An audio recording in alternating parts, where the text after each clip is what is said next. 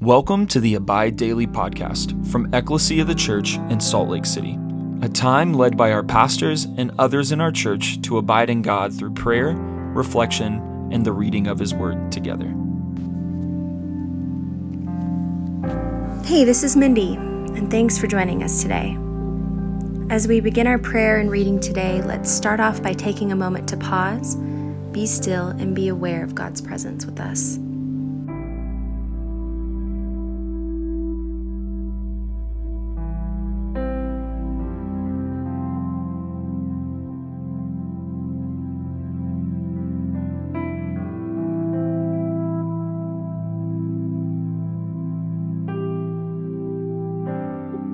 Let's take a moment to share with the Lord where we're at, what we're thinking and feeling, as well as thank Him for what He's done, is doing, and will do.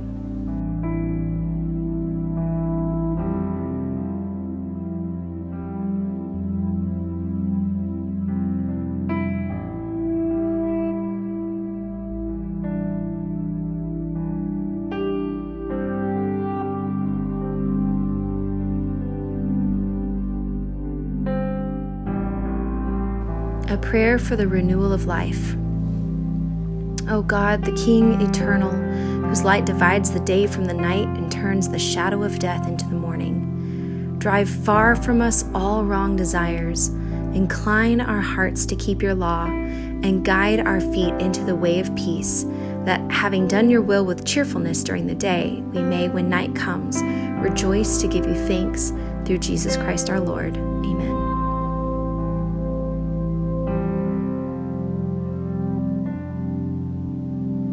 Lord, as I read your words in Scripture, I ask, Holy Spirit, that you lead me and give me understanding. Lord, I ask that you would draw near and meet with me and lead me into your kingdom today.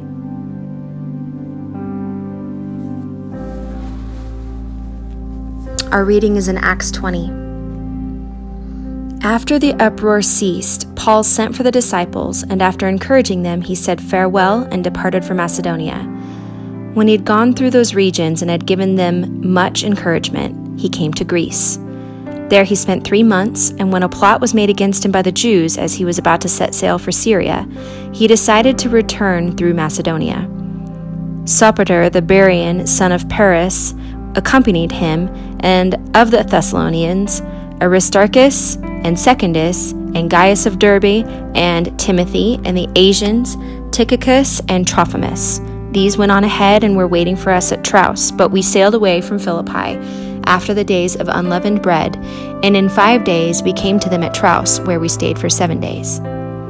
On the first day of the week, when we were gathered together to break bread, Paul talked with them, intending to depart on the next day, and he prolonged his speech until midnight. There were many lamps in the upper room where we were gathered, and a young man named Eutychus, sitting at the window, sank into a deep sleep as Paul talked still longer. And being overcome by sleep, he fell down from the 3rd story and was taken up dead. But Paul went down and bent over him, and taking him into his arms, said, "Do not be alarmed, for his life is in him." And when Paul had gone up and had broken bread and eaten, he conversed with them a long while until daybreak, and so departed. And they took the youth away alive, and were not a little comforted. But going ahead to the ship, we set sail for Assos, intending to take Paul aboard there, for so he had arranged, intending himself to go by land.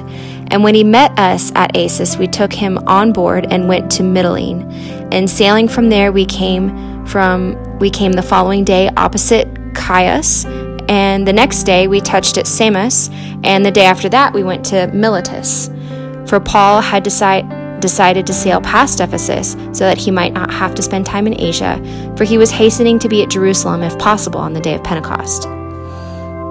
Now from Miletus he sent to Ephesus and called the elders of the church to come to him. And when they came to him, he said to them, "You yourselves know how I lived among you the whole time from the first day that I set foot in Asia, serving the Lord with all humility and with tears and with trials that happened to me through the plots of the Jews. How I did not shrink from declaring to you anything that was profitable, and teaching you in public and from house to house, testifying both to Jews and to Greeks of repentance toward God and of faith in our Lord Jesus Christ. And now behold, I'm going to Jerusalem, constrained by the Spirit, not knowing what will happen to me there, except that the Holy Spirit testifies to me in every city that imprisonment and afflictions await me. But I do not account my life of any value, nor as precious to myself, if only I may finish my course and the ministry that I received from the Lord Jesus to testify to the gospel of the grace of God. And now behold, I know that none of you among whom I have gone about proclaiming the kingdom will see my face again. Therefore I testify to you this day that I am innocent of the blood of all, for I did not shrink from declaring to you the whole counsel of God. Pay careful attention to yourselves and to all the flock, in which the Holy Spirit has made you overseers, to care for the church of God, which he obtained with his own blood. I know that after my departure, fierce wolves will come in among you, not sparing the flock. And from among your own selves will arise men speaking twisted things to draw away the disciples after them. Therefore be alert, remembering that for 3 years I did not cease night or day to admonish everyone with tears. And now I commend you to God and to the word of his grace, which is able to build you up and to give you the inheritance among all those who are sanctified. I coveted no one's silver or gold or apparel. You yourselves know that these hands ministered to my necessities and to those who were with me. In all things I've shown you that by working hard in this way we must help the weak and remember the words of the Lord Jesus, how he himself said, "It is more blessed to give than to receive." And when he had said these things, he knelt down and prayed with them all. And there was much weeping on the part of all. They embraced Paul and kissed him, being sorrowful most of all because of the word he had spoken, that they would not see his face again. And they accompanied him to the ship. This is the word of the Lord. Thanks be to God. I love David Guzik's commentary on this. I go bound in the Spirit to Jerusalem, not knowing the things that will happen to me there, what Paul said. Paul didn't know what was ahead of him. He even had reason to believe it was bad. But that didn't trouble him. He could give it all over to God even when he didn't know what would happen. There should always be more of us who will say, "None of these things move me." Uncertainty didn't move Paul. Even though he was not knowing the things that will happen to me there, he would not be moved from his cause. Paul could sing this psalm from his heart. I've set the Lord always before me, because he is at my right hand. I shall not be moved. Psalm 16:8. Paul recognized the dangerous road ahead of him. Apparently, he'd received many words of prophecy telling him of this danger already. Yet he was not set off the track by danger, but was willing to lay down his life for the gospel of the grace of God. Even at this point, Paul had his death in mind. It would be many years until he actually died, but he considered that what he did with his life now was worth dying for. The gospel of moral reform, not worth dying for. The gospel of save yourself through good works, not worth dying for. The gospel of social action and improvement, not worth dying for. The gospel of religious tradition, not worth dying for. The gospel of merely having spiritual conversations, not worth dying for. The gospel of mystical mumbo-jumbo, not worth dying for. The gospel of seeking the church of true happiness, not worth dying for. The gospel of self-esteem, not worth dying for. The gospel of feel-goodism, also not worth dying for. What gospel are you hugging to your heart as if it were your soul's life?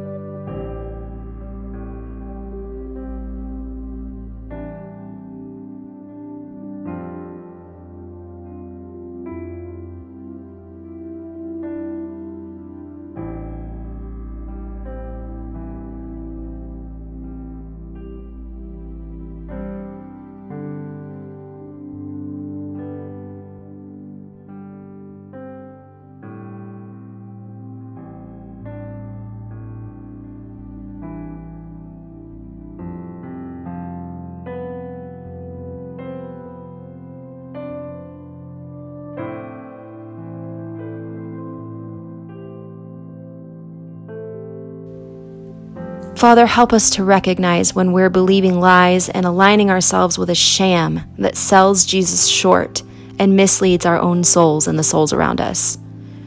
Clarify and personalize the gospel for us so that we can communicate it and live it as a clear message of your love and grace. Lead us in your will and ways that we would be willing to do hard things, even die for this precious gospel that has saved our lives. May our Ecclesia family be a true representation of your kingdom come. Through our lives and by our prayers, may your kingdom come.